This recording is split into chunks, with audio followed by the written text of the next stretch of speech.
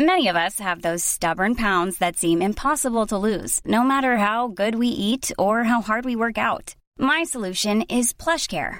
PlushCare is a leading telehealth provider with doctors who are there for you day and night to partner with you in your weight loss journey. They can prescribe FDA-approved weight loss medications like Wegovy and Zepbound for those who qualify. Plus, they accept most insurance plans. To get started, visit plushcare.com/weightloss. That's plushcare.com/weightloss. I'll take you for a ride on the devil's ship. I'll take you for a ride where you sink or swim. Now come with me and let this story begin. Josh Shapiro, welcome to the show. Thank you for having me. Let me ask you. We were going to talk about it before, but I want to have your opinion. One of my fears during, this revolving lockdown situation was that our open mic scene, all the people that were getting good, they were getting comfortable, they're going to start losing rhythm. And right before we went on air, you said the same thing. You said you felt it, that you just lose the rhythm, and some people didn't even make it back from the first pandemic. Is that what you're seeing now? Do you feel a lot of people are getting discouraged?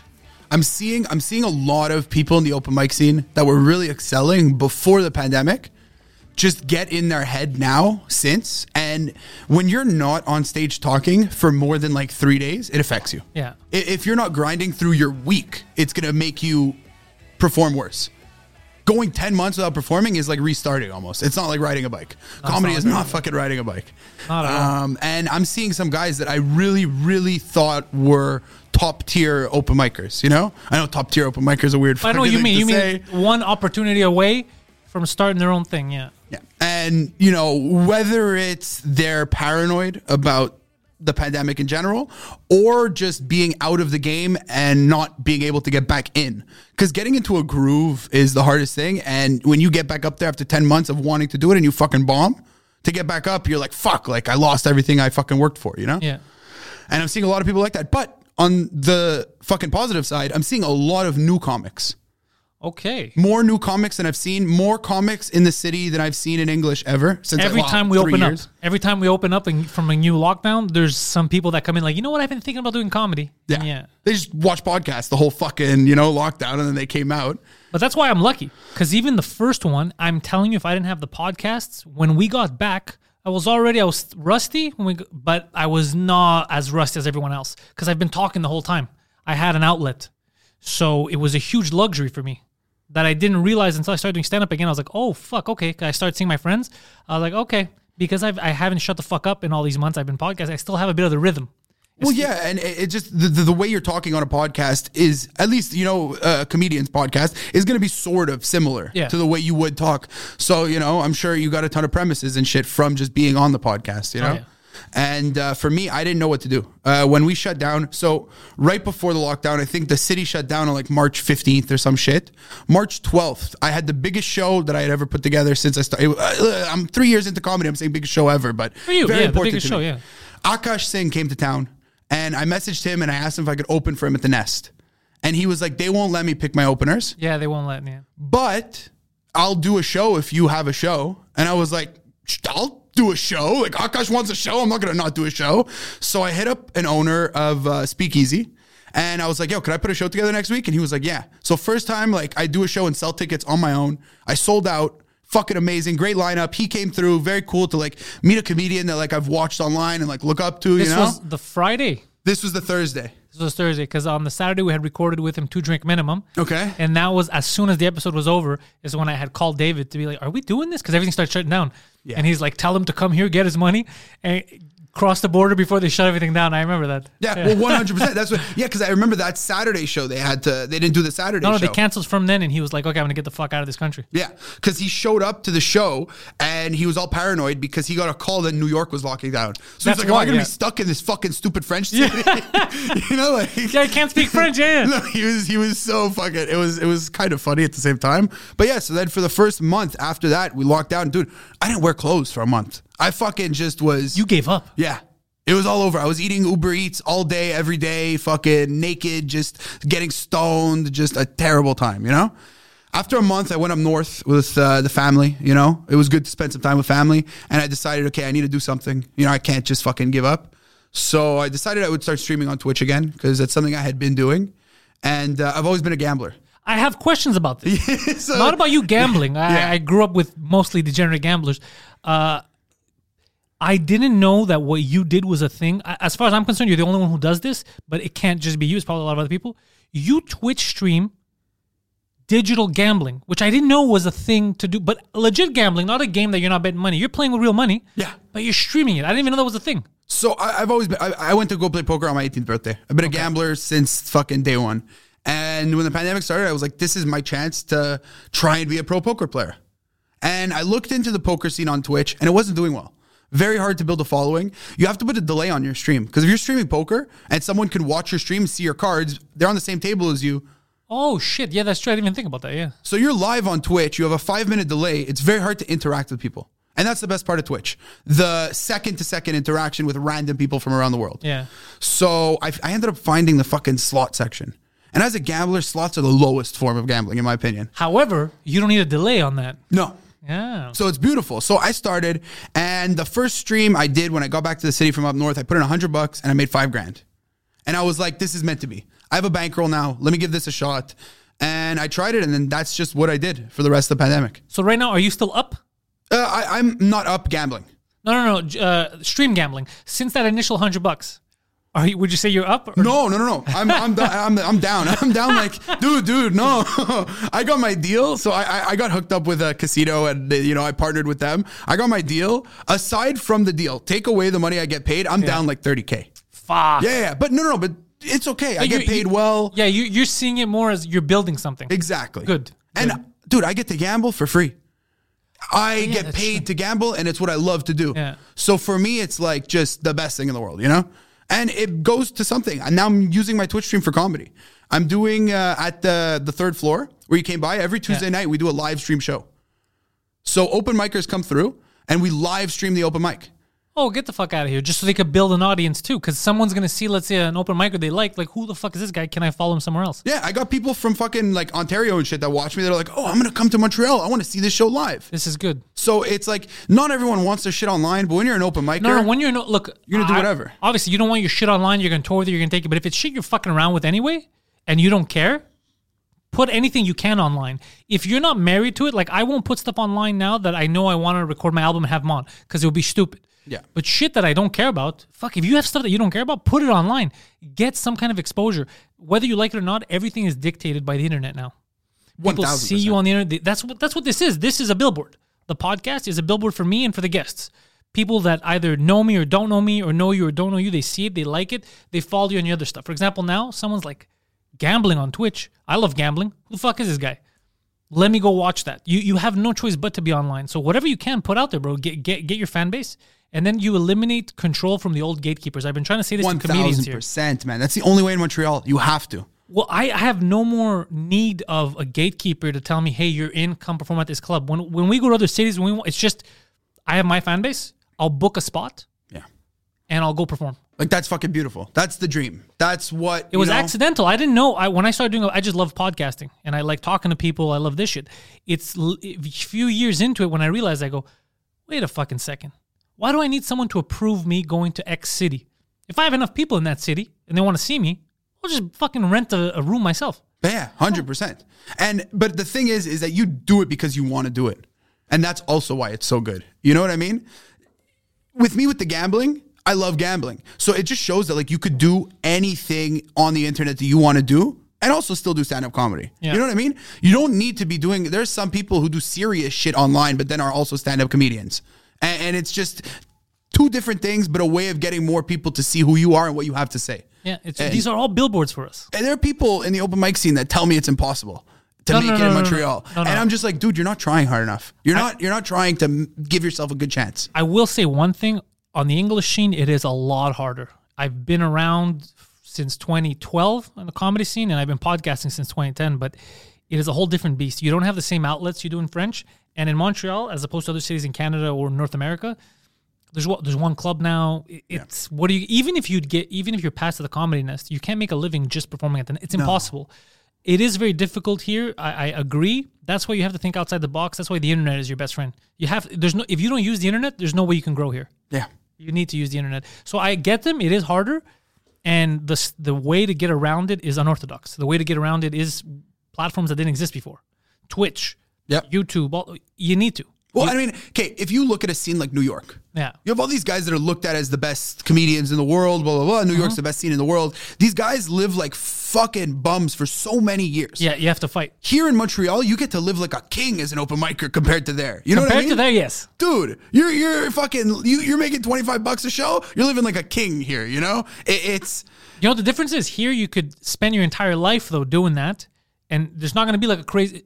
You're not going to get a late night spot here, like at a show, like a late night. That's the problem, is that there you could suffer, become better and better, and then you become undeniable. And whether it's your own fan base or you get picked up somewhere, you can make a living. Whereas here, in English, there's not that many outlets. You can literally spend your whole life. You have the internet. Yeah. So if you can stay here and live like not, you know, struggling for 10 years, you could do that too. That's another option as well. But you can live here, live a normal life, save your money, you know, and if you're trying to build a fan base online and you actually get something and you've saved money from living here, then move to New York, move to LA, go somewhere, and don't like have to live in a car for fucking 10 years, you know? That was one of my fears. When I started doing comedy, it never occurred, obviously, but it scared the shit out of me because the way it was told to me when I first started was the old road comic way. The only way to make it is, you know, you get good enough to middle, then you start middling across the country, you drive from... And I was like, never be home, right? You're always in a different hotel. I was like, I don't want that. I don't want that at all. Yeah. Like, fuck, that would suck. I'd rather fly to places and fly back or drive to places and drive back. I don't want to leave and come back 3 months later. And then you saw that, no, it's possible to do what I wanted to do. You just take some time and you build your own fan base. And then you create your own opportunities. Because if you wait for these people, they're just going to send you to these shitty clubs in the mountains. You know, you know, you go, you lose money on the weekend. You know, you drive there, you spend the money on gas, food, whatever. I've heard those horror stories. And I go, why do you still work for them? Were they the only ones? Exactly, yeah. And that's just, you know, that's the one benefit of being in Montreal is that you get to, you know, live a more comfortable life. You know, many open mic comedians are living fucking very rich lives here in Montreal. Well, I wouldn't say rich, but maybe you know better than I do. compared to you know, other cities. And I just think it's the only way. If you're, you know, even if you're in New York, so many guys that are doing it for years, respected by everyone, but they don't have anything online, so there's nothing to give them. Yeah. Guys want to help friends, you know, comedians want to help. If I blow up, I want to help all my friends in Montreal, you know, blow up too. But if they're not doing anything online, what can I do for them? Yeah, how can I help? Yeah. Exactly. We'll give you a spot on a show with 50 people. These 50 people see you tonight. They don't know who you are. They're not necessarily going to follow you on Instagram or whatever, you know? No, you make a very good point. It's a compelling argument. I've been saying it for so many years. I've been trying to get people to start podcasting. I've been trying to get comedians here to do anything online. I have like Harrison, who's great on Twitter. So good. But he doesn't want to do podcasts, doesn't want to have his own. He thinks he's not good on them. I don't know why, because if you let Harrison talk and Harrison's fucking very entertaining. Yeah, I've known Harrison since we were 13. Okay, he was really? at my bar mitzvah.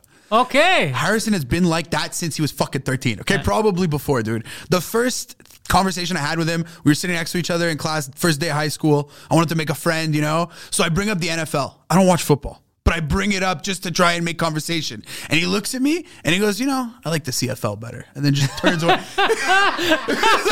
This fucking guy, you know? And like, that was the thing. I knew this guy was fucking hilarious. He's such a funny fucking kid. He's a good guy too. Yeah. He's said it to me before. He's not confident yet. And I think that that's what makes him so good. I see so many people who aren't as good at him, including myself. And I'm so confident because that's what I got, you know? It's a mix of, it's some in between. We've had this discussion many times because he gets to consume a lot of comedy because of me. He comes around, so he gets to see a lot of stand-up. Yeah. Because there are times I'm like, fuck, I didn't like my set, or I'm a little nervous about this. And he's like, this is crazy. He goes, I'm seeing you get laughs and lose confidence. And then I see people fucking bombing, and they're like, "It's not fucking amazing." He goes, "I don't understand if it's a mental disorder, and I think it's a balance. You get to a point where you're just confident enough to do well, but you're just insecure enough to always want to do better, and you're never happy." Yeah, 100%. We need that balance. I think if you're overconfident and you think you're God's gift to comedy, I think there's a steady decline after that. Yeah. It's like, you know, when you first start, first couple sets, you're looking for 1 or 2 laughs. Yeah. You get those 1 or 2 laughs, you're happy, you know? But if you're a normal person and you're taking comedy seriously, you get to a point where you have a killer set, you can't go back. from that. You know what I mean? Going back to mediocre laughs will never feel, you get 30% laughs, you're never going to feel good about, your set. And the people who really do just go out and bomb and bomb and bomb. And they're like, yo, I'm ready. Give me this paid spot on a weekend. People are like, what are you, like, are you delusional? Do you not listen to yourself on stage? Like, and that's the problem with open micers, is that half of them are mental patients. Yeah, I've said this before. Stand-up comedians in general, we're all fucked. Yeah. But, dude, the open mic scene is always crazy. You want to hear a mind fuck. So I've been doing a lot of French comedy with Mike Ward. So I get to perform in these big rooms, in these crazy crowds. And already in French, the crowds are way hotter. Dude, you fucking hear it. Ask him to validate. It's so crazy that sometimes I'll get back and I'll start doing English. And the crowd is fine. It's an amazing crowd. And I think they hate me. It's like, fuck, man, there wasn't a lot of laughs. Like, what are you talking about? He goes, that was it. But because I get so used to that, I think that's the pinnacle. A regular crowd seems like, fuck, man, I don't know why I'm not doing good enough. It fucks with your head. Yeah. So all these things, they add to the insecurities. Plus, we're all mental patients. We're all a little fucked up. Yes. So it doesn't help. But sometimes it happens. I remember when I was starting, I've said this before, and they're still around, some of these people.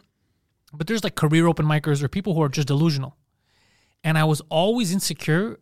I'm like, am I them or am I going to become them? Like, I have people who are in their 50s that just never popped off. They never got laughs. They're still at it. They think I'm going to break out. I'm like, is that me or is that me in a couple of years? That used to scare the shit out of me.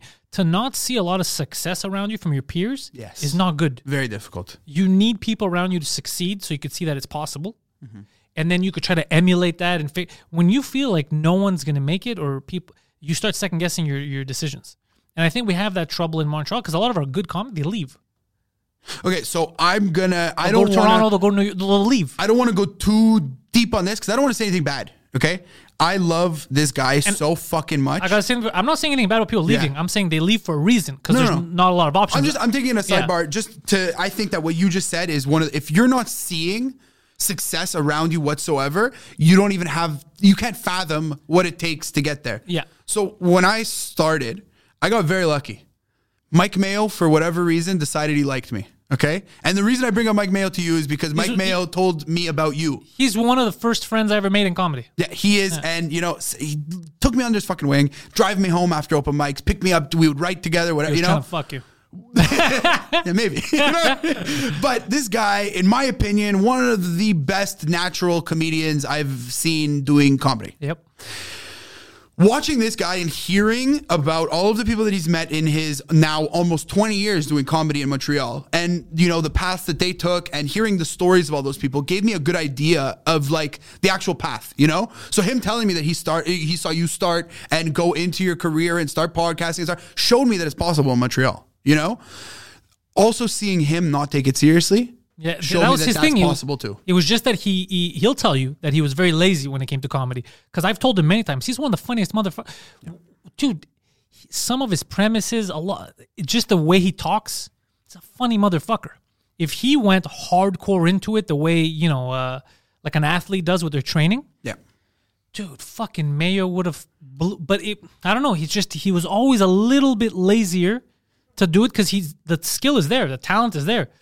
I still think he's I still think he could come back now, and if he puts 100%. Dude, I brought him out to the third floor. He did a 15-minute set. How funny was he? Destroyed. Okay. The room was shaking. Dude, he hasn't been doing this regularly in like 2-3 years, bro. So imagine, that's what I'm telling you. Imagine if he was just fucking doing his thing for 2 years. He rolled out of bed, killed 15 minutes, like to kill for the 15-minute spot, dude, like after not doing comedy for over a year. It's crazy, He's very good. He has a problem that I've seen with some other people where he'll do comedy for some time and then it gets in his head like, what am I going to do with my life? Like, I need a career. Yeah. So I've seen some other people do this. They do comedy for a while and they're like, I need a job, and they get a serious job. They want a career job, Which I don't blame them for either. It's such a fucked up thing. To tell someone like, be an open micer, don't get a fucking good paying job. Crazy. That's a terrible thing to tell someone, I think that that's what you need to do if that's what you want to do. If you want to make it as a comedian, you can't take a career job and not focus on comedy. If you're a crazy person, you could stay up, 19 hours a day, 20 hours a day, no problem. I was doing for years, bro. Yeah. I was doing that for years, bro, yeah. So when you started, you said 2010? 2010, I started podcasting, and 2012, I started doing stand-up. Okay, and 2010, there were like no podcasts. No, it was very few podcasts. I was a big old school talk radio guy. I was a big Opie and Anthony fan. I liked Stern in the beginning too. I was big on that stuff, and I loved comedians. I loved comedy, and I liked shooting the shit.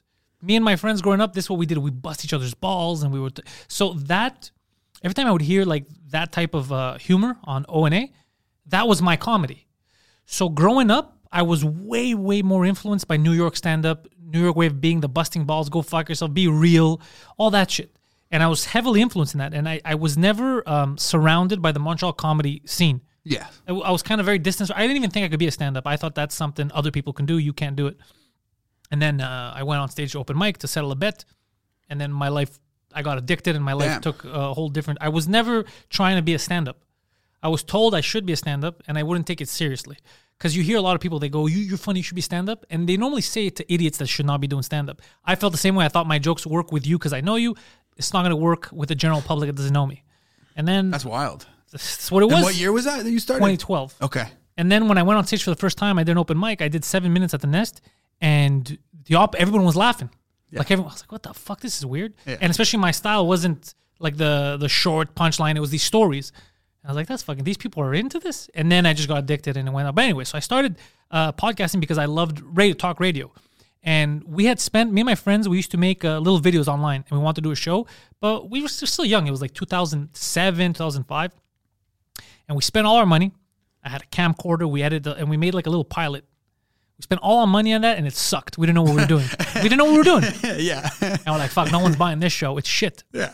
So because we spent all our money and we were still creative guys, we need an outlet. We had no more money to make videos. I said, fuck, man, we could just shoot the shit. This will be fun. It'll be fun for us. Maybe some people will like it. So I invested in like a shitty-ass $30 Logitech microphone and a laptop that I had and all that. And we started podcasting. Nobody understood what a podcast was. I understood what talk radio was. Okay, this is on the internet. And we had like, for the first year, we had 12 listeners. The 4H podcast.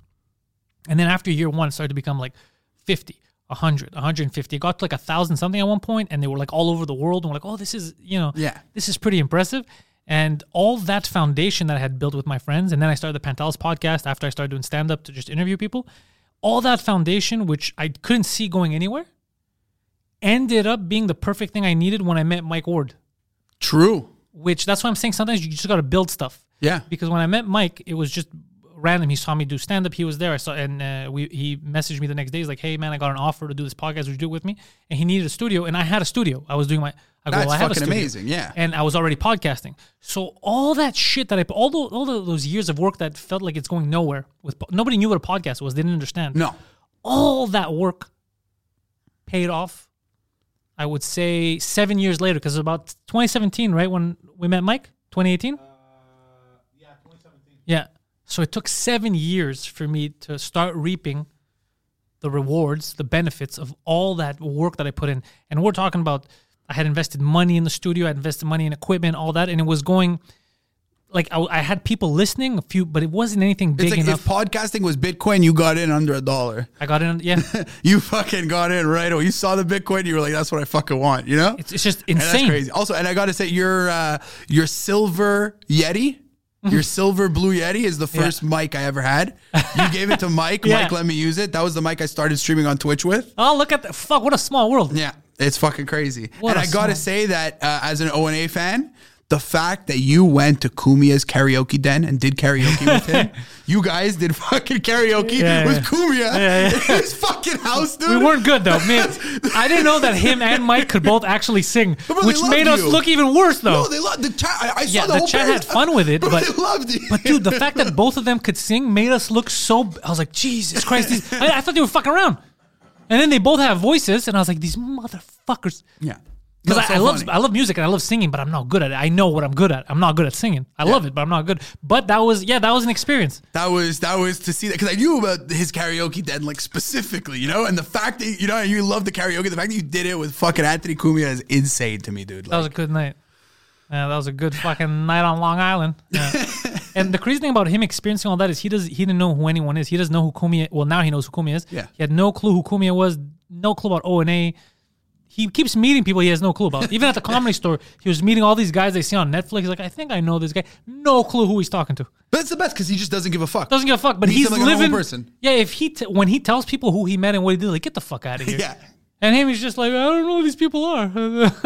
they're friends. They're comedians. I don't fucking know. He doesn't, but he's having fun. He's having a great time. I'm sure. It's fucking, dude, to experience New York comedy like that is something that not many people get to do. I'm very lucky. I'm fortunate. Mike has given me a shit ton of opportunities. I know that I'm fucking fortunate, so I don't take it for granted. That's why I'm always working. I'm always trying to do something. It did motivate me a lot when that started with Mike. Like, I was like, this is, because it's just weird. It's kind of like what you said. To have people that you listen to for years, like O&A. I remember working at EA, and I was doing, when they were on Sirius, I was doing those free trials every week or 2 weeks, whatever it was, creating another fake email. Nice. To do the free Sirius XM trial, so I could always listen to them while I'm working, right?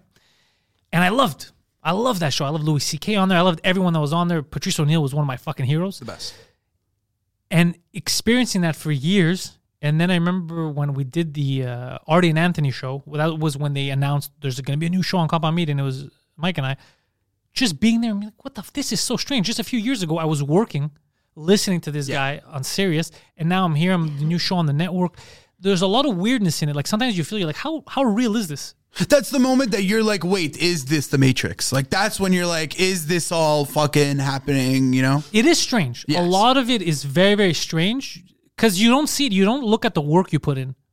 Like, you always think about the present day. So in my head, when I was there, I was like, wow, this is weird. Mike brought me here. We have a show together. I wasn't thinking about a decade almost of podcasting at the time. Now it's past a decade, but a decade of podcasting at the time. All the stand-up I was doing for years. I wasn't thinking about any of that. It felt almost like you went from point A to point B. Yeah. When in reality, dude, it was years of zero. Years of no rewards. Just you doing something because you liked it. And okay, so it's the same thing. Comedy, like you got to build it slowly. Every time you add something to it, that thing's there, and you keep making it 1% better. It gets a million times better. If you're like looking at comedy or stuff online, you know, let's say me on Twitch, you know, I'll average 2 viewers when I first start for a long fucking time. Oh. But those 2 viewers are 2 different people all the time.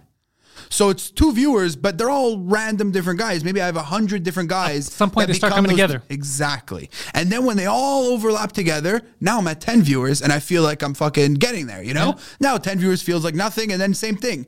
As you keep doing something and showing that you're consistent, you know, things fall into place. Things can't fall into place right away. So you need to believe in what you're doing, or else there's no point in doing it. And nothing's going to happen ever if you don't believe in what you're doing. You have to believe it. Now I know, like, the hard work does pay off.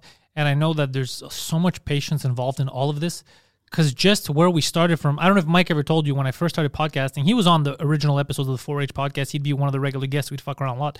It was in my buddy Alex and Homer. It was in their basement. Okay. It was just in the basement and a shitty Logitech microphone in the middle and fucking 6 guys around just shooting the shit, yelling, talking. It was nonsense.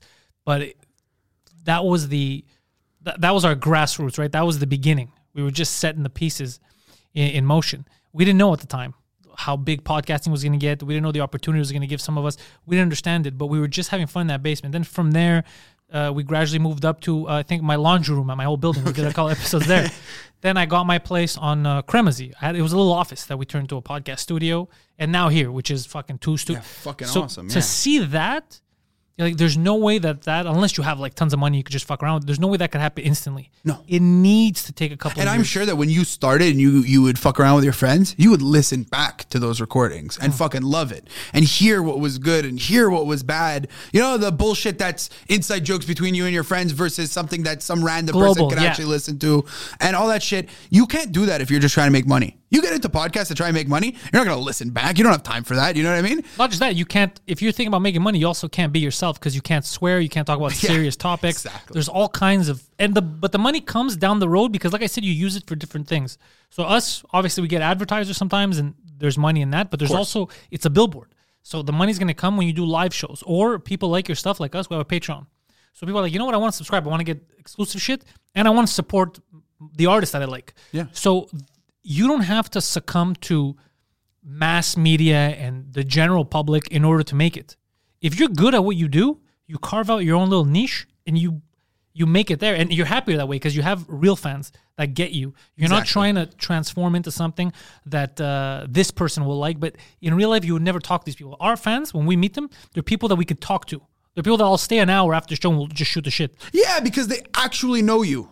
There you go. Actually have heard real things that, you know, I just went to Skankfest in November And that was to Skankfest see- South? Yeah. Oh, I didn't fucking know you went to To Skankfest. see the fucking fans there and that everyone is really like, when you think Legion Skankfest, you think it's going to be a filthy fucking mess of No, not me. I know that. terrible, but they're just the greatest people ever because we all just love comedy and we all just love this thing together, So sidebar on that, since you brought up Skankfest and you like to talk about hard work.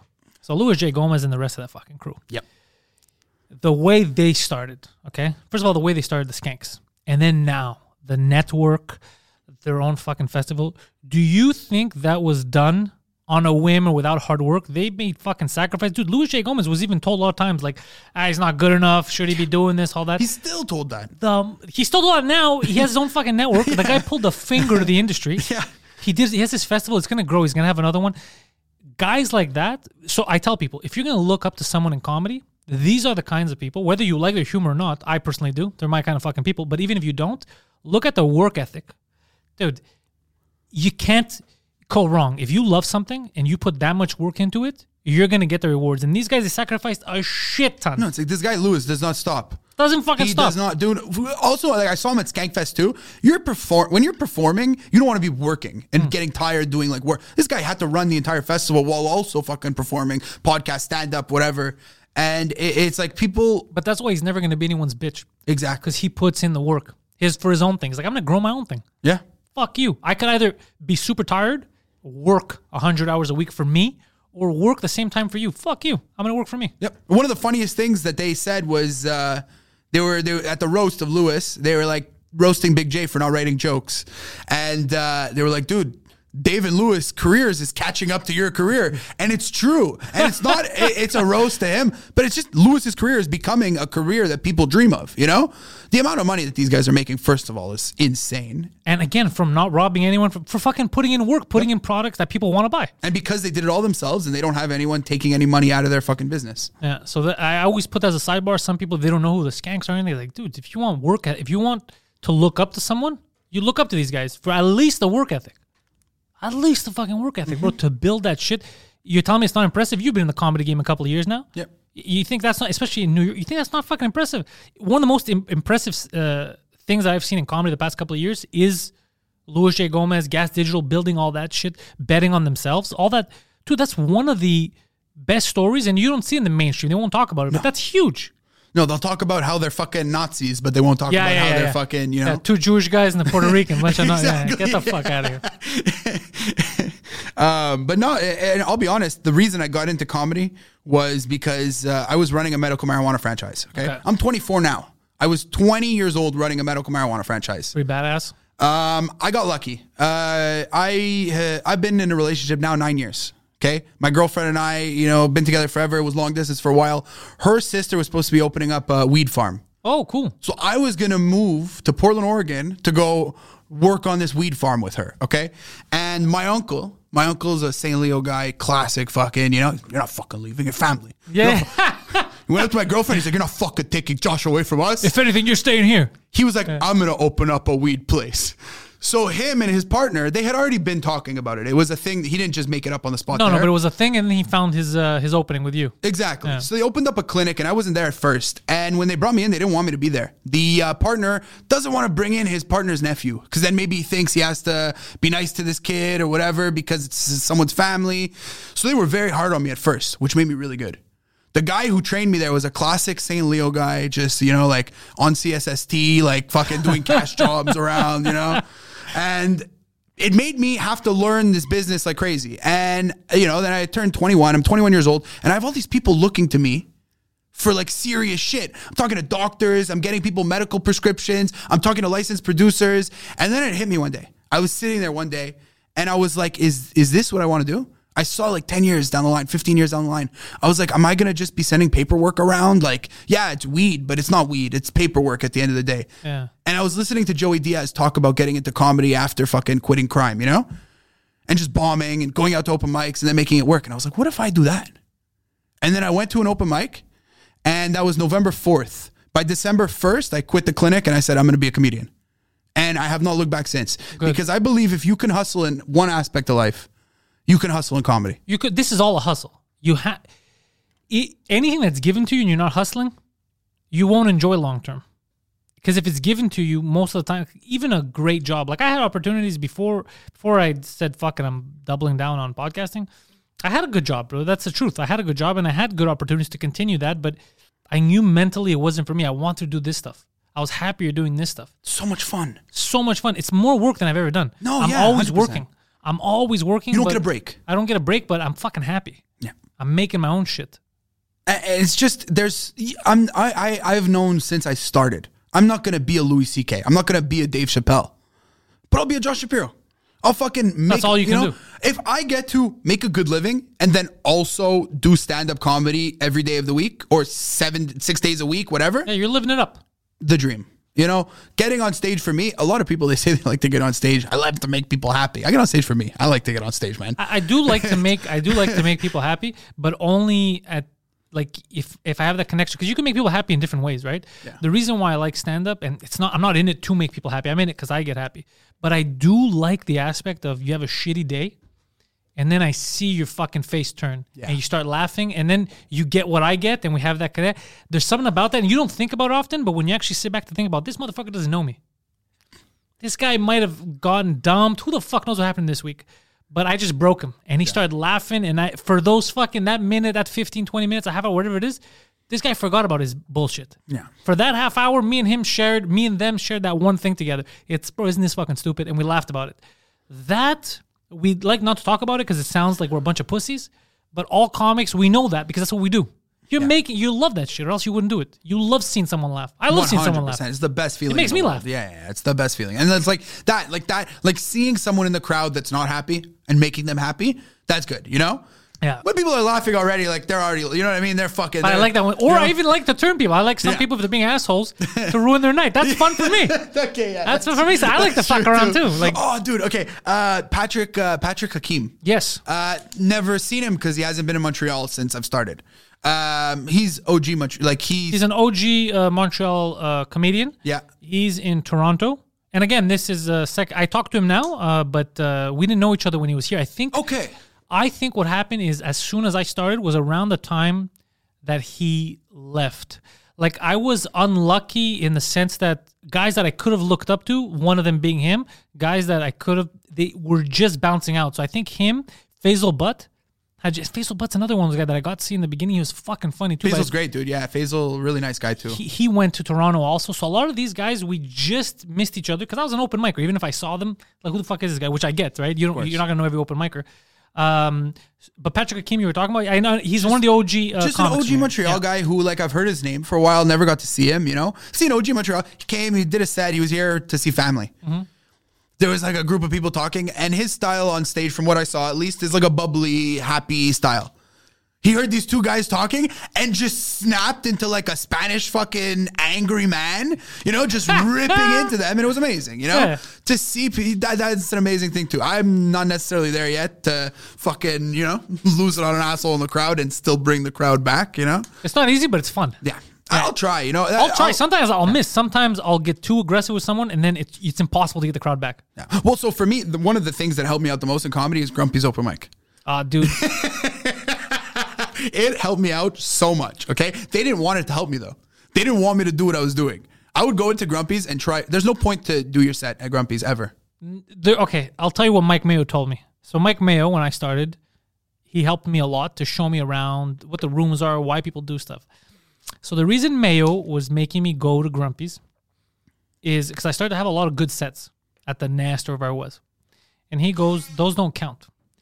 Every time you get a good set this night, you feel good about yourself. Especially if you had a good set that night, you have to go to Grumpy's later on that night. I'm like, why? He's like, to bring you back down to reality. And that's what would happen. You'd go in and be like, what the fuck is this? Yeah. I might as well just be some guy that can't even speak the language. You either get yelled at or ignored, or it's horrible. But it did serve a good purpose because no matter how good you thought you were getting, it'd bring you back down and be like, you suck. Yeah. And that made you work harder.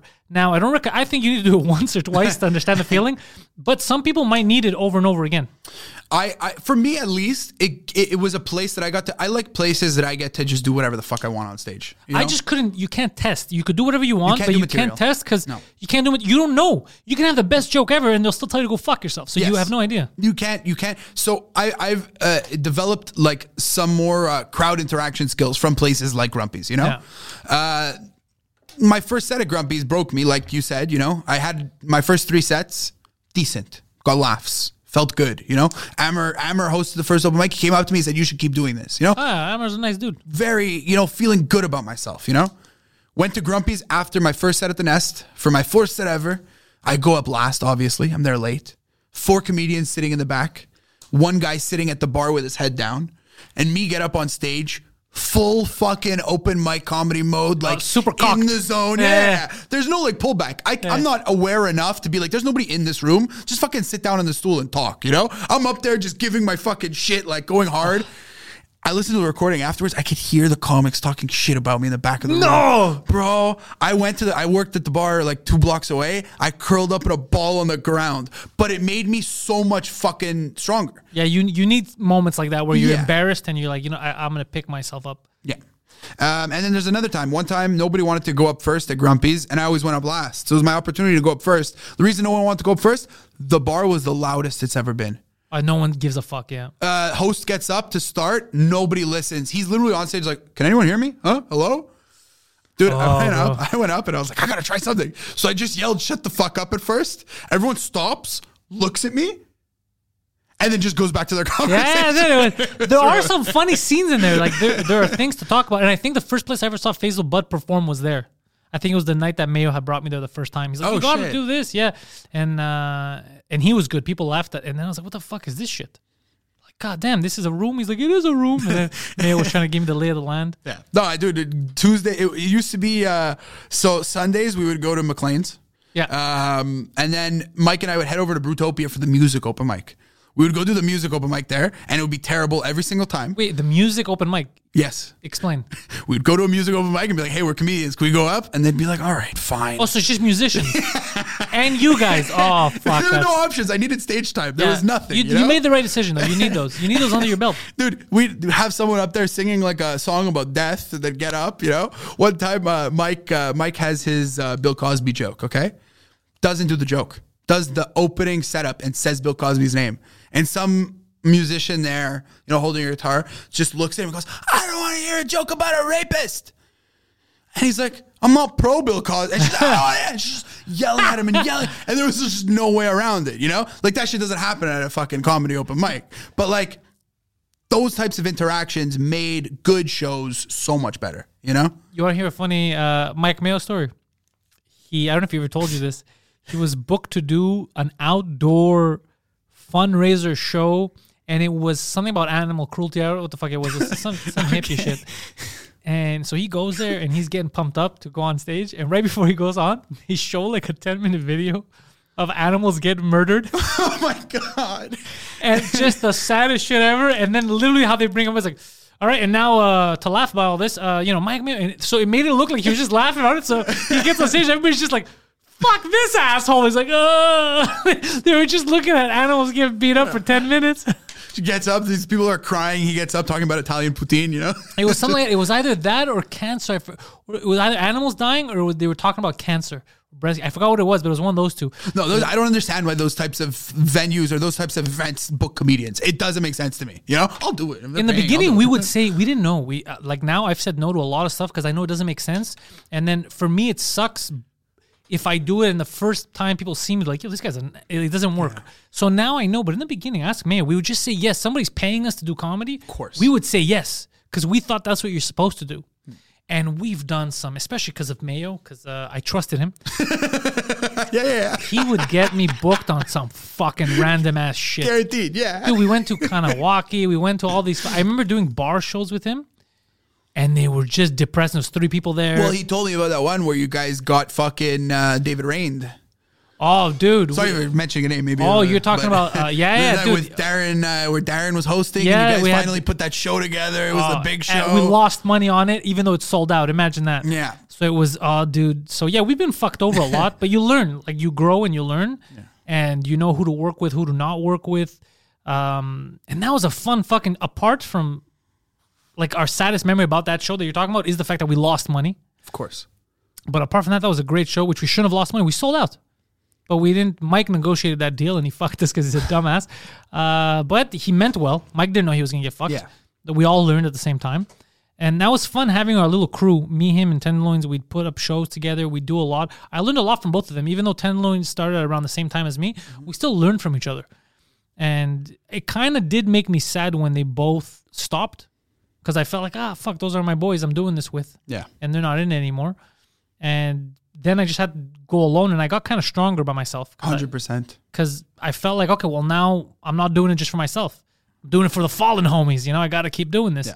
And I think it made me stronger, but it does suck. Like, I wish Mayo was back into it. I wish Mayo was in the same. And the thing is that also, I got to say, Mike Mayo doing very well right now. Dude, yeah, he killed it in crypto. Fucking destroyed, Dude. Yeah. So coming back to comedy for him is like maybe no. in his head beneath Oh, him he has now, way more success doing the crypto shit. Exactly. Should give me some fucking money. But I just want him back But for he selfish has reasons. I something like that, having him. He has something that not many people have, and it's really sad to see fucking, He's naturally funny. Yeah. He has It's it. ridiculous how good he is. He understood comedy. He understood stand-up. I think he got in his head a lot, though. Yeah. Yeah. 100%. And for him to see people that started 10 years after him getting things and he's not getting things, it gets in your head and it sucks, Sure. Being in the same city, but he's also, anyways, just Mike Mayo come back. That's it. Mike Mayo come back to comedy, man. I think we can get him to agree. But you got him for 15 minutes. Where? When? Third floor. When I Recently? first opened. Yeah. We opened in September and I got him like right away. This motherfucker. Yeah. I would have. Had I known, I would have come to watch him. Well, bro, I'll have him definitely would've gonna yelled have him at him. again. Yeah. Get off the stage, you fucking bum. Go trade your crypto. It was actually great because I had some staff come to the show. It was one of the first shows we did, and the staff wanted to come check it out. And the staff was having a good time through the show, but they're a bit more like degenerate than most people.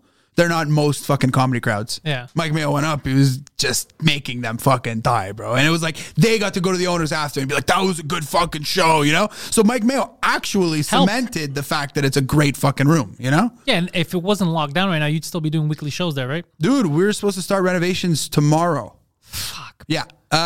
We might still start renovations this week. One of the guys got COVID who was supposed to start doing the renovations, so we'll see. We're still going to open as soon as the city opens, but we were planning on opening a comedy club in February. Now it looks like it's probably going to be March, April, As long as you don't give up and you still fucking do it. Oh, they're not giving up. That room is, the owners haven't used that room in a long time. It was a fun. I mean, me and him are planning. Once it starts up, we're going to start doing comedy shows too.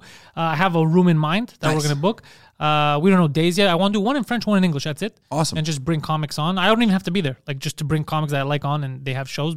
Give people a chance to fucking perform on a good show. Make some money. Just have a good time. So, and I think we need more of those in the city. Especially in English, we don't have that many. No. We don't have that many at all. And even me starting one isn't going to help that much. But it's an extra room. It's an extra room. It's an extra night to do some fucking stand-up. Right now, we're really lucky because of Sid. Sid's putting on a show every single night of the week and multiple shows some nights. More English comedy shows than ever in the city. Yeah. But there could still be more. There's never enough shows to get on. You know what I mean? No, never. Until we get to the point where we can get on 3 shows a night regularly, some nights a week. That's going to be a while, buddy. I know. These are the dreams. I'm a dreamer, bro. Okay? I'm a dreamer. So right now, what's your goal with the Twitch channel? You said you have sponsors, a casino? Yeah. So I'm partnered with a casino. Great fucking casino there. So a lot of casinos, are shady. This casino is very upfront. They're all by the book. One of the most upfront casinos I've seen.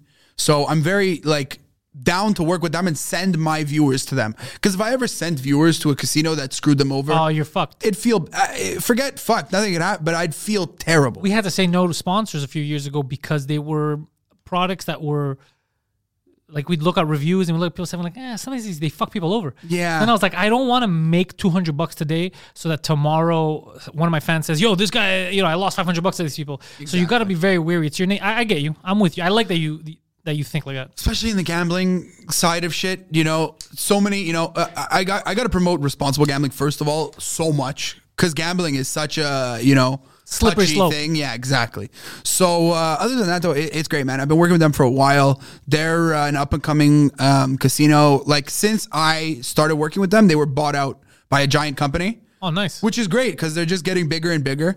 At the end of the day, do I know if I'll get a new contract when my contract's up now? No idea. But I've been able to build something partnered with them, And I believe that even if I don't work with them, I'll be able to do what I'm still doing because I still have loyal viewers. I have, a good following for the slot section. So is it similar to like when Logan Paul and these other people that open up like Pokemon card packs? It's a similar type of thing where I'm doing this and the value of it is my reaction to winning or losing. It's kind of like that, right? Yeah. Okay, because then you could definitely build on that because already, like I said, the cards, the Pokemon cards, Magic cards, people want, like, there's fan bases for that. Huge. So I could see it with gambling because I feel like the stakes are higher. So if you give a shit if somebody pulled out a fucking Charizard, you're going to give a shit if someone just won 5Gs or lost 5Gs. There's something more risky about that. So there's like some slots that people never see pay. So getting a hit on that recorded that people can then see so that they know if they go play that slot, like this is possible. You know what I mean? Yeah. Like jackpots. If you never see a jackpot hit, you never feel like it's possible. So for the other day, I have been streaming slots for 1.5 years now. I've never hit a max win. Okay? That's disgusting. Max wins aren't that hard to get for the amount that I gamble. The other night, I hit 2 max wins in the same night. And the clips of those max wins went around like crazy because everybody wants to see this new game, how it hits a max win and that it's possible to hit a max win. So that's another aspect, There's the entertainment that people want to see me get excited when I win big. But then sometimes people just want to see what a game can do. And it sounds crazy that I'm saying that there's some reasoning in slots. There's not. You're always going to lose. Because it's always random and you lose more than you win. But some games are more worth your time to lose on because at least there's a chance it does something. So is streaming the poker reactions, is it as fun or is there a fan base for it? Because I would assume that, poker, like you said, you can't do it fully live because people could cheat. If I can only see your reactions, it's fun, but it's not as fun if I don't know what everyone's doing around the table, right? No, it's because the thing is then everybody watching is now invested in this one hand. In your so team. It's like you're all playing this one hand together. There is something there. But if you look at how many viewers there will be at max in the entire poker section, it'll be probably like 25,000.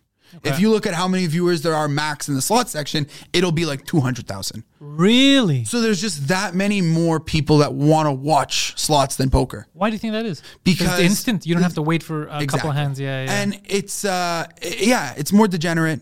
It's more exciting. It's definitely more exciting. Poker, sometimes I'll play 8 fucking hands at a time. And you don't see anything for 5 hours because you're playing a tournament. You got to get to the end. It's a lot of fucking grinding for a big payoff. Slots, you get a big payoff every fucking 10 minutes. It's also easier to do content things with slots, tournaments, because everyone understands it. Exactly. You don't have to do anything. Yeah, and poker is the kind of thing that you have to put decisions in, you're trying to read chat and then make decisions that are worth thousands and thousands of dollars. Slots, nobody could click a button better than I click a button, It's just what it is. Yeah, that's fucking true. I'm not into the, I love poker. I haven't played, I always prefer it in person. I always worried about playing online so I could get fucked over. But I guess now all that shit's safer. I don't know. It wouldn't, they make so much fucking money. Every time you enter something, they make a cut. So there's no point for them to ever rig it because they're a multi-billion-dollar company. Okay. The reason why I love PokerStars is because Full Tilt Poker went under and stole everyone's money. Oh, fuck, did they? Yeah. And PokerStars was like, we don't want the poker industry to get a bad name. So we're going to pay every single person that you stole money from, but you're giving us your application. And whoever these fucking guys are, they're like, yeah, we just stole fucking millions of dollars, no problem. But now PokerStars is a multi-billion-dollar company because they got all of those players and all of that trust. That's crazy that they did. That's amazing. Yeah. Great. It was a great investment on their end, For a CEO to make the decision to pay out millions of dollars that you don't have to pay is crazy. It's completely absurd, but that's the best marketing you're going to get. 100%. And I heard, I don't know if it's still the case, but I remember when online poker started to become a thing and Mike, I think, was playing, and it was very hard to get your payouts. It takes a couple days. That's just what it is. Oh, that's it. But a lot of gamblers are impatient. Okay. I remember that the process was a pain in the ass. You have to verify you're a real person just to prove that you're not one under 18, two from fucking the States gambling illegally. Yeah. You have to show your ID and all that shit. But once you do it once, you're verified. They know who you are. It's your account. You're fine. Okay. It's just that like gamblers, I've known gamblers who will win $5,000 but have to wait 2 days to get their money and go into debt $10,000 because they know that $5,000's coming. Oof, I know. It's Getting your money quick is like the thing that gamblers want the most, and not getting your money sometimes fucks with people's heads more than anything. Yeah, most of the gamblers I know were and still are terrible decision makers, big degenerates. It's, I broke my face playing poker when I first started. I went on my 18th birthday, and then I kind of lived there in Kanawaki at Playground Poker for years. I paid my rent with it at first, though. At first you were strategic. Exactly. Did what I needed to do. I studied. Then I was, then I turned 19. I moved out, paying my rent, and my dad's like, look, you need a fucking job. What happens if you break your face? Yeah. He's like, I'm not going to fucking bail you out when you need fucking, go get a job, play poker, do what you want to do, but go get a job. I'm like, okay. So I got a job. Busboy, still working same place, Stogies. Good job, making good money. As a busboy, you get good tips, especially, good fucking restaurant, bar, whatever. Yeah. People actually have money and they tip, yeah. Exactly. So now since I'm making money from this, I don't need to make money to pay my rent from poker. So I'm going to play poker and just having fun. I'm going there. I'm getting free food, free drinks. Which is the worst way to make money. Bro, I'm 19 years old. I'm broke. And I'm paying this chick to massage me. You know what I mean? I'm spending $100 on a massage with my clothes on. Oh, because I have a fucking grilled cheese next to me. And I'm just a disgusting animal. But that's the feeling that I love. Is like, that's when it was really the most fun to me. Is when I go to fuck around. When it's work, it's work. It's not going to be fun. And that's why now I'm living the dream. I get to lose everything I gamble ever, and it won't affect me financially ever. Obviously it's better if I win. If I win, I make a lot of money. I could have probably made a ton of money if I was smart about my gambling. But it's hard to be smart about slots. It's hard to be smart. It's easy to not be stupid. I've spent $2,000 on a bonus buy. You could have spent less. Yeah. I get it. But I have profit. I want content. I want people getting excited. And I go, I invest pretty much all of the profit I get back into the stream. And how have you seen your growth since the beginning to now? Are you seeing it steadily? Hard to grow on Twitch? How are you seeing it? When I first started, if I didn't stream for like 3-4 days and I'd have 0 viewers for like 2 hours, Yeah, it's hard to build something on Twitch, I always hear. Yeah, you need Instagram, YouTube, Twitter, other shit, and I don't do any of that. I just fully go natural on Twitch because it worked out for me at first, and I believe that I can still do it. And now I have a guy who's going to put out YouTube videos for me and shit. Okay, good. I just can't put my energy into it because I'm focused on doing the streams. I'll do a 12-hour stream. After a 12-hour stream gambling, I don't have the mental energy to sit there and edit the video and do all that shit. And that's where I'm making my money anyways, from doing the streams, not from doing YouTube videos. So now, if I don't stream, I didn't really get to stream much November, December because I've been so busy with the club. I go live now, minimum 10 viewers. Just because I have these people who know who I am. They've seen me stream for 2 years now.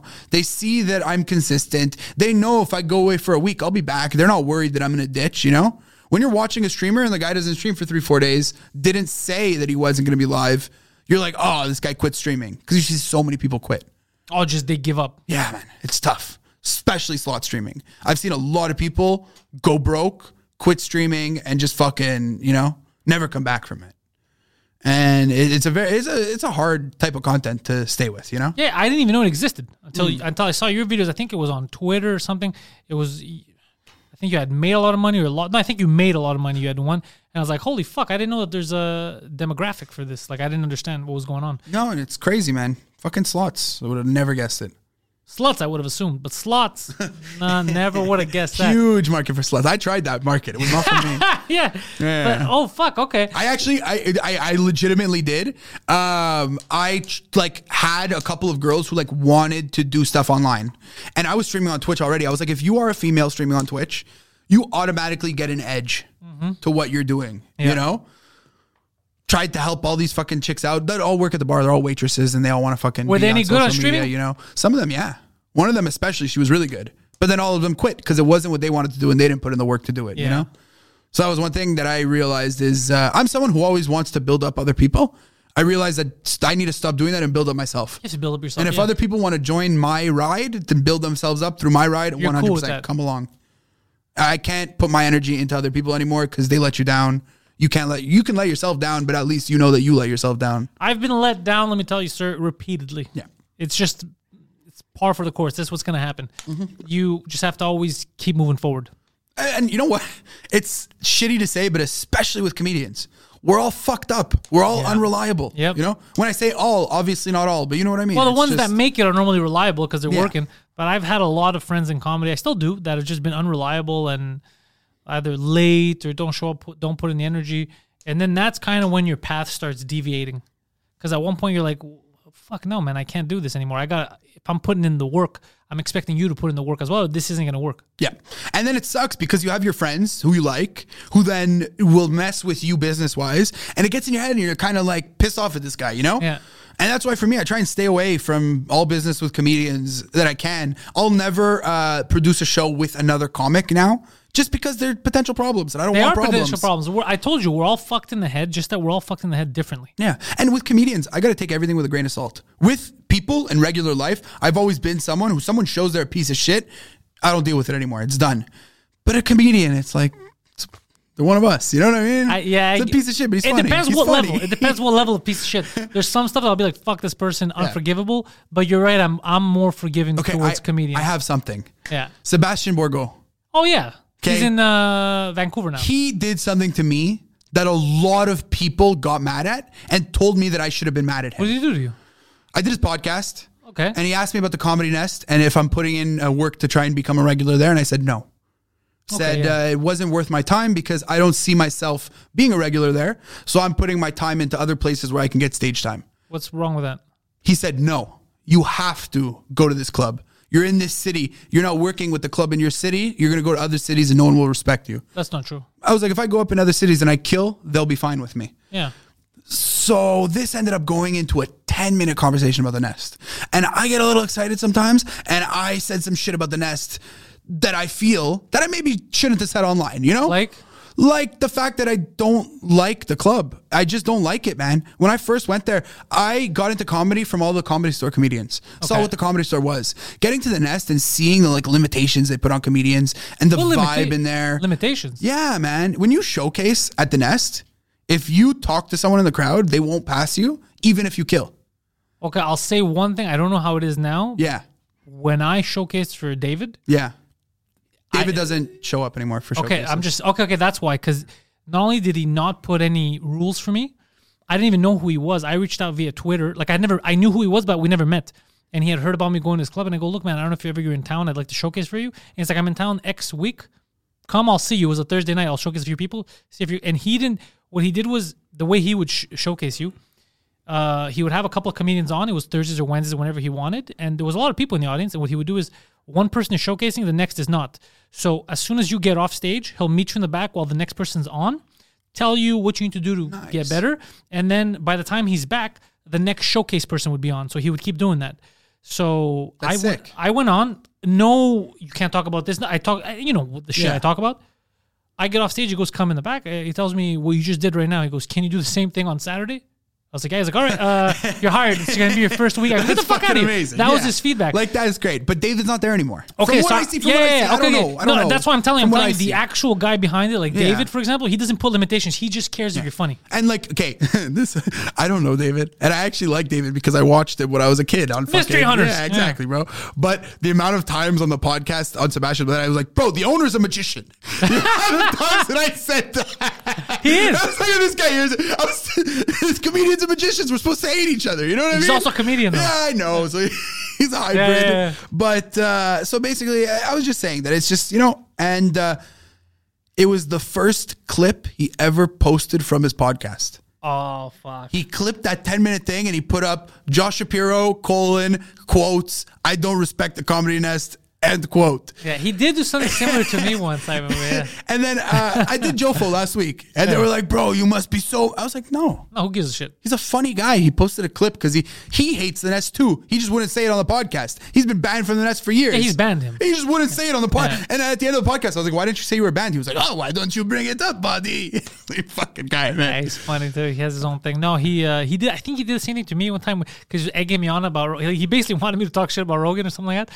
So he does. But you just like you, I don't give a fuck. Like, No, because he's so fucking funny that I give him a pass because he's funny. Now, am I gonna go into business with this guy? Probably not. You know, but like. He's so. I watched this guy go bullet at shitty open mics just because he was trying to grind for his other shows for about a year. And this man just destroyed every single room. He'd come up to me with a new premise, and in his fucking stupid French head, I couldn't understand what his premise was. He'd go up on stage and destroy. He does work hard. So hard. He does work hard. Yeah, he's in Vancouver. I don't know if he's still in Vancouver, but last time I saw he was in Vancouver. Hopefully he makes it. Just sadly, he deleted everyone from Montreal on Facebook. I don't think I'm never on my actual Facebook, so if he deleted me, I wouldn't know. The only reason I have Facebook now is Montreal Comedy. It's I left way to get the anything. group. Yeah, I left it a long time ago because it was just like there was a certain point where it was every week someone was posting, "Don't do this person's podcast. Don't do this. This guy is a rape. This guy." I was like, it was all drama of people fighting each other, and I go, "What the fuck is this shit?" So I took myself out. Like, I don't want to be part of this. Yeah, no, that was insane when they came after Jofo when those guys first started. They came after Jofo. And then when I saw the reasoning behind it, I was like, this seems exaggerated. And then, but it wasn't just them. There was it was always fights, people fighting each other. And I go, what the fuck is this? Then I'm not part of this scene if that's the way it is. Yeah. And I left. It's just for me, that's the only way I get gigs. There's Okay. Sid now, and Sid, I'm very close to Sid, Sid's my partner on the third floor.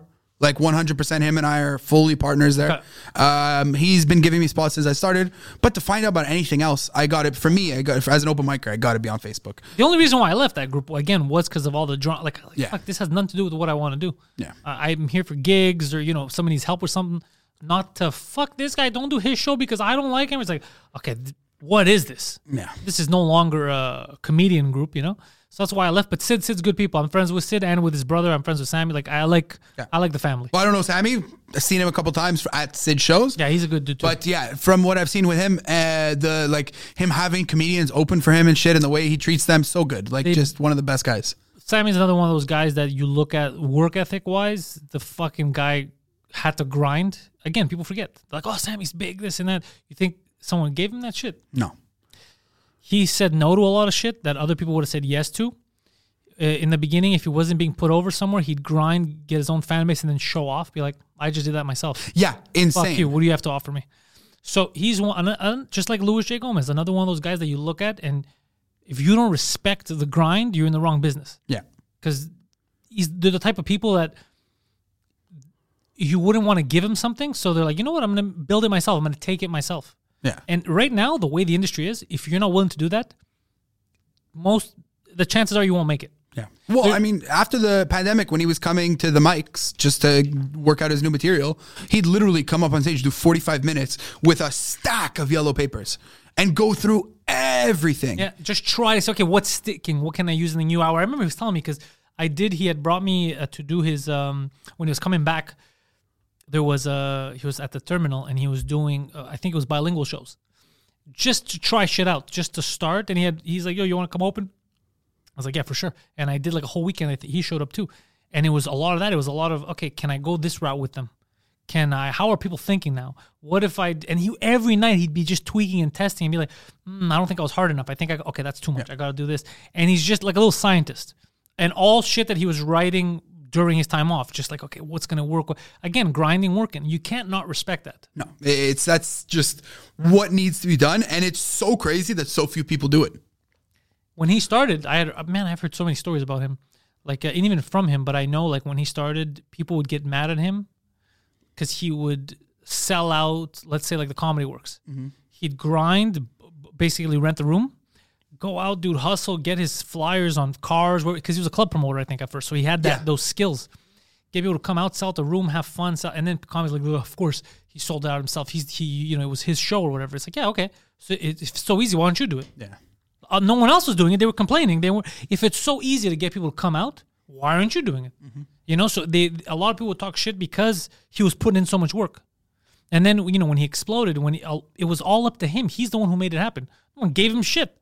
Well, so from what Sid told me is that basically he saved up his money from each gig and he would put it into the next gig if he needed to do promotion or book a room or whatever. Yep. And then eventually he was doing so well that he had enough to take Olympia, and he booked Olympia, sold it out, and never looked back. Never looked back. And it's just like, he bet on himself. Yeah. Yeah. No, and there's so few people that will do that. It's insane, and just the fact that he's going to continue writing after a show, you know what I mean? That's something with ABBA that ABBA did once.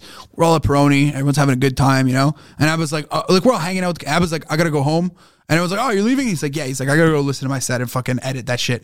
And it's like, that's sick. That night he's like, I gotta go right now. It's fresh, Yeah, but and you that's see what you gotta ABBA's do. work ethic. Yeah. Look at the channel. Look at the YouTube channel. Insane, bro. Insane. But these are guys that comedians should, like, in the city. These are the type of idols they should have. These are the people they should look up. And I don't mean idols in the shitty way. I mean idols in the look at what happens when you put in the work. It's all possible. A channel, it's an English channel from Montreal that's 1 million something subscribers or whatever. It's not supposed to happen right on paper. No. At all. Just two guys chilling from Montreal, just fucking talking online. Growing up in Montreal, I don't know if you had the same feeling when you were a kid. I felt like we weren't in a city. Because I'd watch all these shows from the States and it New felt York. different. It felt like we were in a fucking, middle of nowhere, even though we're literally in one of the biggest cities in the world, And I feel like now I need to be able to make it from Montreal, because if I can't be, I don't necessarily need to be the big fish, but if I can't be, big fish, small pond, what am I going to do, big pond? But a lot of it is going to be mental, and you'll never see it happen. No. Like, I don't think I'm one of the big fishes in the pond. But I know from talking to people, they assume that I'm one of the big fishes in the pond. But I'm like, I'm not even thinking about the pond. Like, I'm just doing my own thing. Like, I'm swimming. 100%. I'm not even thinking of where I am. So you don't see it. So what's going to happen is you're going to become a bigger and bigger fish. You won't notice it. You won't, because if your goal is to become the big fish, you never become the big fish. True. But you start doing, it's fucking Sammy. He started doing so well. You think Sammy sits there and he's like, I'm a big fish No. here? I'm going to give a fuck. Yeah. You know what? That's the new Chappelle special. A lot of different comics about it. The one thing that there were a few things I didn't like, but the one thing that he said that he was the GOAT. I really didn't like that. Did he? Yeah. So I'm the GOAT. But probably said sarcastic. I don't remember. It was almost like it was like not sarcastic. It was like it was not. But if anybody could say it, it's him. Of course, and I believe it. It's fine. But it's just I don't want to hear him say he's the GOAT. I can't. Imagine hearing Louis be like, "Oh, I'm the GOAT." Yeah, it ruins all of it. The whole weird. thing. You got to believe that he believes he's a piece of shit. No, I see what you're saying. Maybe he said something like that. Yeah, I agree. I believe that if you're saying it, he probably said it. I wonder how he said it. I'm thinking. And I'll be honest, this special, I love Chappelle so much. I know it wasn't the strongest. I was looking for a fun special, and it was a more serious special. Yeah. But he's such a talented comedian that even a serious thing he'll make funny. It's fine, But for me, I wanted a nice fucking, It's also not that easy when... Look, I find it now with these deals and you have 4 specials in this, it's not like it used to. Like, I remember Kevin Hart coming out with every year. It's not as funny. Because most of your funny shit, you work on for a while. Yeah. You work on for a while and you tweak it. It could be years and like, oh, this is good. Now that everything is like every year, not everyone can do it every year. Like Louis C.K. was great at that. Not everyone can have the same quality special. It's just the way it is. Stuff isn't worked out as well. It comes out the wrong time. It's not as easy. Yeah. So the expectation that, Chappelle, it was, because a lot of people said it wasn't as funny as it, they're not going to be equal. Well, so in this series of specials he released, there was the one where he released the 2, Birds of Revelation, whatever, and then Sticks and Stones. Yeah. There was material in all 3 of those specials from a 3-hour set he did in like 2013 or 2012. Okay. And Chappelle, one night, fucking 4 a.m., stoned out of my mind, just watched this 3-hour fucking Chappelle thing. Jokes that he was working out there in 2013. He did in fucking 2019 on his special. Because then for him, they were good. They were ready. It's never finished. Yeah. I have a joke that's my first joke that I still do. And I still change it. And there's others that you don't do anymore. Oh no, oh no! Back to the comedy nest. One of the first things I'm a storyteller as well. Good. I have to tell stories. I'll build a joke from telling a story sometimes. You know.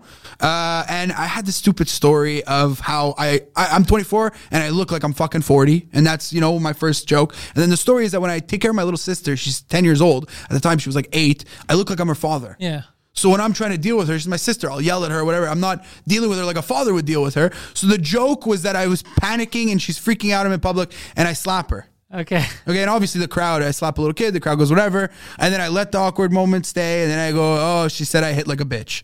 Stupid, easy joke for an open micer to just start out with. The guy who was working that night at the Nest comes up to me and he goes, hey, if you're going to hit a kid on stage, you better have a joke. And then he just walks away from me. That's a bit weird. I remember they laughed. I was like, what's wrong with you? They laughed at me. I was like, I saw them upset, and then I saw them happy. I'm not you know what I mean? And now they're showcasing a lot more people because there's a lack of outside comedians from the city. So they need more comedians from the city. Yeah. And what I told you is what I've been hearing from everyone is that they're telling people, don't talk to the crowd, don't do this, don't do that. Who's they, though, if it's not David who's passing on people? I haven't seen Peter in the longest time. No, when they went to showcase, that's what they told me, that it was Radomski, and that's what he said. Yeah. I don't know about any of this. Yeah. But then again, that's the other thing that I have the luxury of is that I'm a little bit outside because I'm always doing my thing and then coming in to do my shows and then leaving and all that. So I miss a lot of the nuance. So like I'll go do a set somewhere. I'll go do your show, let's say. I'll talk to people backstage and I'll hear shit that I was unaware. Like people will inform me of the local gossip and I was like, how the fuck did I not know about this? But it's an amazing thing that you stay away from it because then you get to enjoy everything. Yeah, well, I want to stay with. First of all, it's because I don't like the drama in it. No, I it's hate the worst. that fucking shit. Yeah, I don't want to go in. I don't want to go to a show and then one of the people there I don't like because he said this, and I don't give a fuck. Say whatever the fuck you want. I don't want to know. Say whatever the fuck you want. Let's just have fun. We're not gonna go fucking have dinner together, but fucking I'll be around you. It's fine. Yeah, let's just have fun. I don't want to hear that you fought with this guy, and then how do I feel about it? Do I like that guy more than this guy? It's got nothing to do with me. Yeah. And also, they're fighting always about nonsense.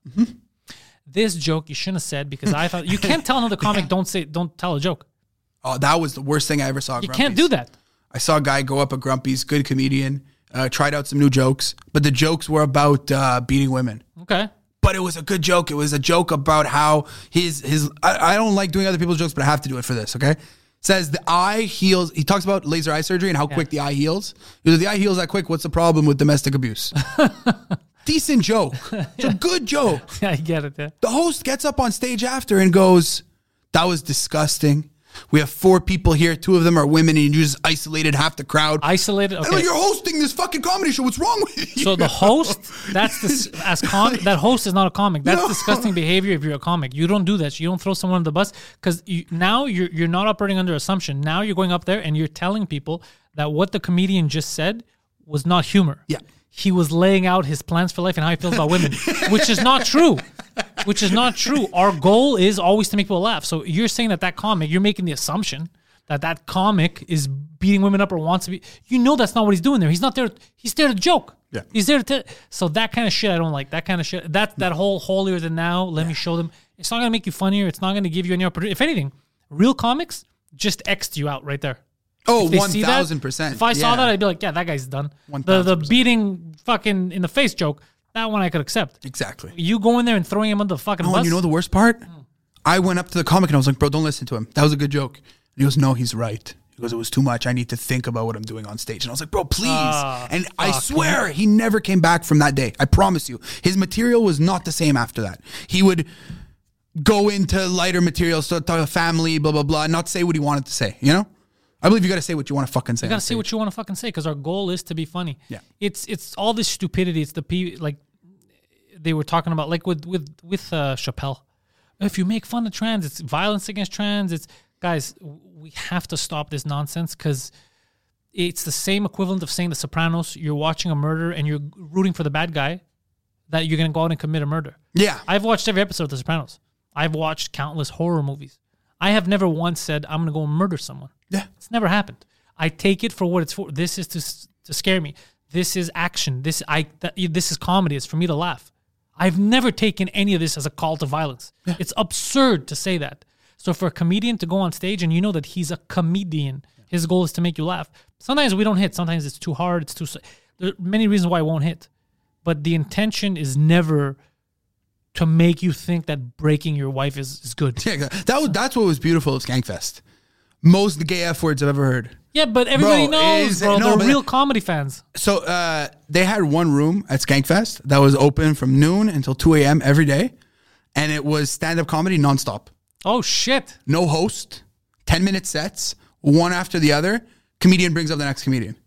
It was the craziest like stand-up comedy experience I've ever seen. You know, because the festival isn't really stand-up comedy. So for me, just to get a little stoned, get a little drunk, and just go sit in there for fucking 3 hours and get to see fucking all these new comedians, you know? I got everyone who I went up to them. I was like, give me your Instagram, give me something, you know? You ever coming to Canada, please come to Montreal, you know? Yeah. We got to get guys like this coming to the city. Guys that are real ass fucking comedians that nobody knows because nobody in Montreal is trying to get these people to come here, you know? Actually, just wait. We're waiting for shit to open up again. Beautiful. Yeah. That's that makes me very happy. Yeah. It makes me very, and it's all guys that you like. That's amazing. Yeah, we just need shit to open up again. Yeah. Everyone's going to Toronto. Why can't they come to Montreal? You know?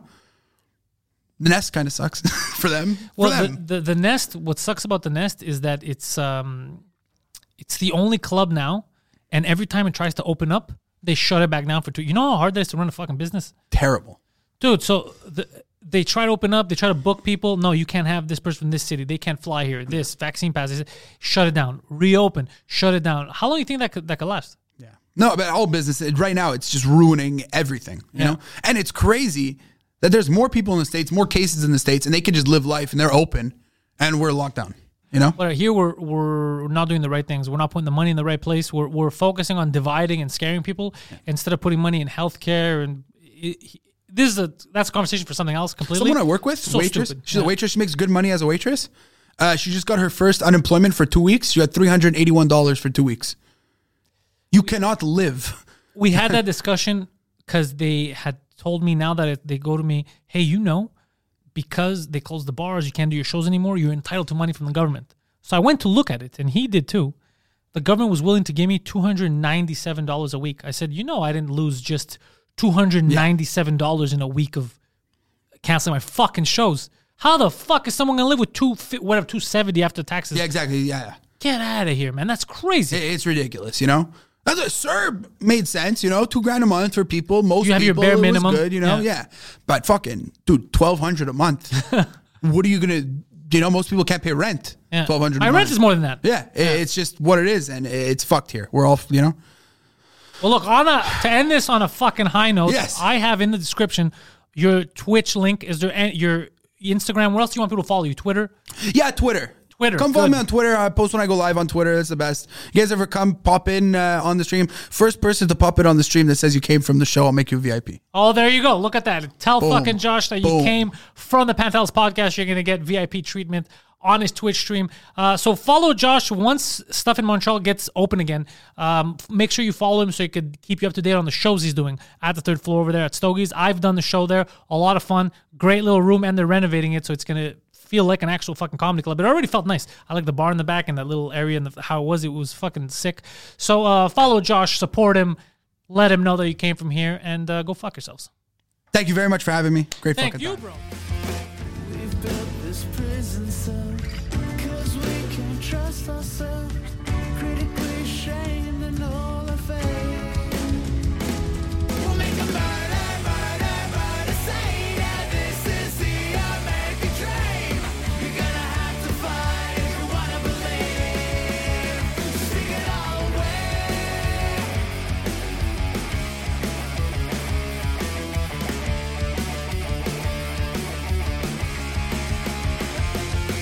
My social insecurities crawl under my skin. This whole system's advocated by sin. We're selling plastic dreams, try one for free. These empty lives are filled with lies, filters on our lonely eyes. Let's take another pill to numb our minds. Even when we're on a budget, we still deserve nice things. Quince is a place to scoop up stunning high-end goods for 50 to 80% less than similar brands. They have buttery soft cashmere sweaters starting at $50, luxurious Italian leather bags, and so much more. Plus, Quince only works with factories that use safe, ethical, and responsible manufacturing. Get the high-end goods you'll love without the high price tag with Quince. Go to quince.com/style for free shipping and 365-day returns.